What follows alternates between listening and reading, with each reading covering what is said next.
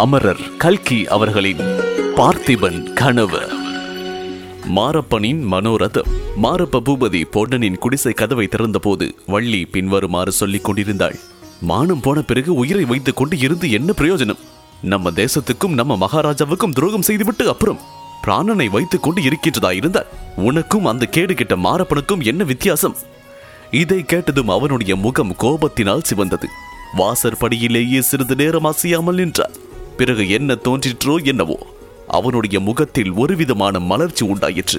புன்னகையுடன், என்ன வள்ளி, என் தலையையும் சேர்த்து உருட்டுகின்றாய்? என்ன சமாசாரம்?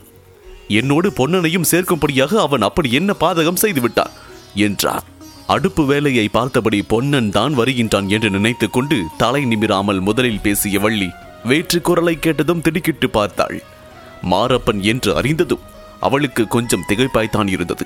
ஆனாலும் சீக்கிரத்தில் சமாளித்துக் கொண்டு, உங்கள் தலையை உருட்டுவதற்கு என்னால் முடியுமா ஐயா? அதற்கு எந்த உண்மையான வீரம் படைத்த ஆண் பிள்ளை பிறந்திருக்கின்றானோ என்றாள்.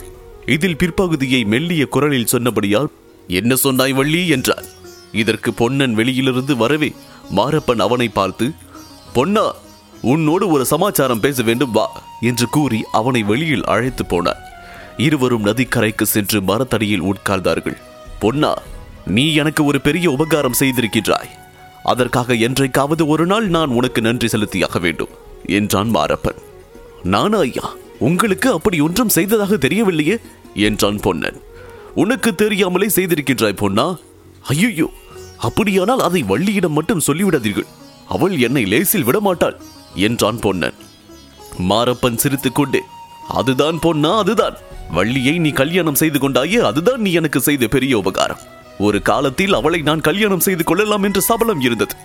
அப்படி நடந்திருந்தால் என்னை என்ன பாடுபடுத்தி இருப்பாளோ?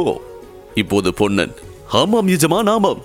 தங்களுடைய சாது குணத்துக்கும் வள்ளியின் சண்டை குணத்துக்கும் ஒத்துக்கொள்ளாதுதான். சண்டை என்று கேட்டாலே தங்களுக்கு சுரம் வந்துவிடும் என்பதுதான் உலகமெல்லாம் அறிந்த விஷயமாயிற்று என்றான் பொன்னன். என்ன சொன்னாய் என்று மாரப்பன் கத்தியை உருவினான்.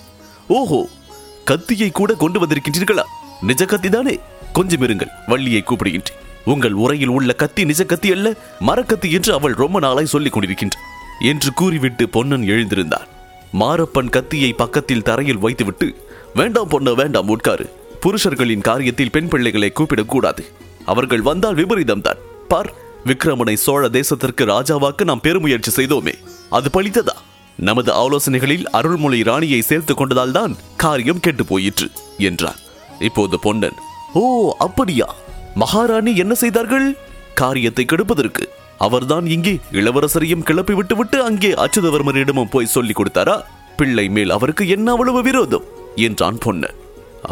இல்லை பொன்னா, ராணி யாரோ ஒரு சிவனடியாரை நம்பி அவரிடம் எல்லாவற்றையும் சொல்லிவிட்டாள். அந்த வேஷதாரியை நம்ப வேண்டாம் என்று நான் எவ்வளவோ சொன்னேன், கேட்டால் தானே? உண்மையில் அந்த கபட சந்நியாசி பல்லவ சக்கரவர்த்தியின் ஒற்றன் எல்லாவற்றையும் போய் சொல்லிவிட்டான். இதை கேட்டதும் பொன்னனுக்கு ஏற்கனவே அந்த சிவனடியார் மேல் ஏற்பட்டிருந்த சந்தேகம் கொஞ்சம் பலப்பட்டது. ஒருவேளை அவருடைய வேலையாக இருந்தாலும் இருக்கலாம். நாம் அனாவசியமாய் மாரப்ப பூபதியை சந்தேகித்தோமே என்று சிறிது வெட்கமடைந்தான். சிவனடியாராயிருந்தாலும் சரி, என்றைக்காவது ஒரு நாள் உண்மை தெரிய போகின்றது. அப்போது துரோகம் செய்தவனை என்று பொன்னன் பல்லை நரநரவென்று கடித்து வண்ணம் மாரப்பனுக்கு பக்கத்தில் தரையில் கிடந்த கத்தியை சற்றென்று எடுத்து ஒரு சுழற்றி அருகே இருந்த ஒரு புங்க மரத்தில் ஒரு போடு போட்டார். வைரம் பாய்ந்த அந்த அடிமரத்தின் கத்தி மிக ஆழமாய் பாய்ந்தது. மாரப்பனுடைய உடம்பு பாதாதி கேசம் ஒரு கண நேரம் வெடவெடவென்று நடுங்கிற்று. எனினும் பொன்னன் தன்னை திரும்பி பார்ப்பதற்குள் ஒருவாறு சமாளித்துக் கொண்டார். பழைய கதையை இனிமேல் மறந்துவிடு பொன்னா. இளவரசர் என்னவோ இனிமேல் திரும்பி வரப்போவதில்லை. நம்முடைய காரியத்தை நாம் பார்க்க வேண்டியதுதான் என்றான் மாரப்ப பூபதி. நம்முடைய காரியம் என்ன இருக்கின்றது இனிமேல்? எல்லாம் தான் போய்விட்டது என்றான் பொன்னன். எல்லாம் போய்விடவில்லை. நானும் நீயும் இருக்கின்ற வரையில் எல்லாம் போய்விடாது. ஆனால் யுக்தியை மாற்றிக்கொள்ள வேண்டும். சண்டையினால் முடியாத காரியத்தை சமாதானத்தினால் முடித்துக் கொள்ள வேண்டும். நீ கட்டிக்காரன் பொன்னா. நான் எல்லாம் கேள்விப்பட்டேன். சக்கரவர்த்தி இந்த வழியாக போன போது உன்னை அழைத்து பேசினாராம். நீயும் அவருக்கு படிந்தாயாம். இதுதான் சரியான யுக்தி. பெண் பிள்ளை பேச்சை கேட்காதே. வள்ளி ஏதாவது உளறி கொண்டுதான் இருப்பாள். நீ மாத்திரம் எனக்கு கொஞ்சம் ஒத்தாசை செய்தாயானால் சோழ நாட்டை காப்பாற்றலாம். விக்ரமன் ஒருவேளை திரும்பி வந்தால் ராஜ்யத்தை அவனிடம் ஒப்படைக்கலாம். ராஜ்யம் அடியோடு கையை விட்டு போய்விட்டால் அப்புறம் திரும்பி வராதல்லவா என்றான் மாரப்ப பூபதி. ஆரம்பத்தில் மாரப்பனின் பேச்சு பொன்னனுக்கு வேப்பங்கையாக இருந்தது. விக்ரமனுக்கு ராஜ்யத்தை திருப்பிக் கொடுப்பது பற்றி பிரஸ்தாபித்ததும் பழைய சேனாதிபதி சொல்வதில் ஏதேனும் உண்மை இருக்குமோ என்று பொன்னனுக்கு யோசனை உண்டாயிற்று. நான் என்ன ஒத்தாசை செய்ய முடியும் என்று அவன் கேட்டான். பிரமாதமாக ஒன்று செய்ய வேண்டியதில்லை. சக்கரவர்த்தியின் மகள் குந்தவி தேவி அருள்மொழி ராணியை பார்க்க வரப்போவதாக பிரஸ்தாபம். நீதானே படகு விடுவாய். சந்தர்ப்பம் நேரும் போதெல்லாம் என்னை பற்றி பேசு. உனக்கு தான் தெரியுமே பொன்னா, வள்ளியின் பாட்டன் ஜோசியம் சொல்லி இருக்கின்றார் அல்லவா? எல்லாம் அந்த ஜோசியம் பழிப்பதற்கு ஏற்றபடி நடந்து வருகின்றது. இல்லாவிட்டால் குந்தவி தேவி இப்போது இங்கே வர வேண்டிய காரணமே இல்லை பார் என்றார். குந்தவி தேவியை விக்ரமன் மணந்து கொள்ள வேண்டும் என்னும் அருள்மொழி ராணியின் பழைய விருப்பம் பொன்னனுக்கு ஞாபகம் இருந்தது. எனவே மாரப்பன் இவ்வாறு பேசியதும் பொன்னனுக்கு அவனிடமிருந்த வெறுப்பெல்லாம் திரும்பி வந்துவிட்டது. உள்ளுக்குள் கோபம் பொங்கிற்று. ஆயினும் அதை வெளியில் காட்டிக்கொள்ளாமல், அதற்கென்ன, சமயம் நேர்ந்தால் கட்டாயம் உங்களை பற்றி குந்தவி தேவியிடம் பேசுகின்றேன் என்றார். இப்போது மாரப்ப பூபதி, நீ செய்யும் உதவியை மறக்க மாட்டேன் பொன்னா. சக்கரவர்த்தி என்னை கூப்பிட்டிருக்கின்றார். நாளைக்கு பார்க்க போகின்றேன்.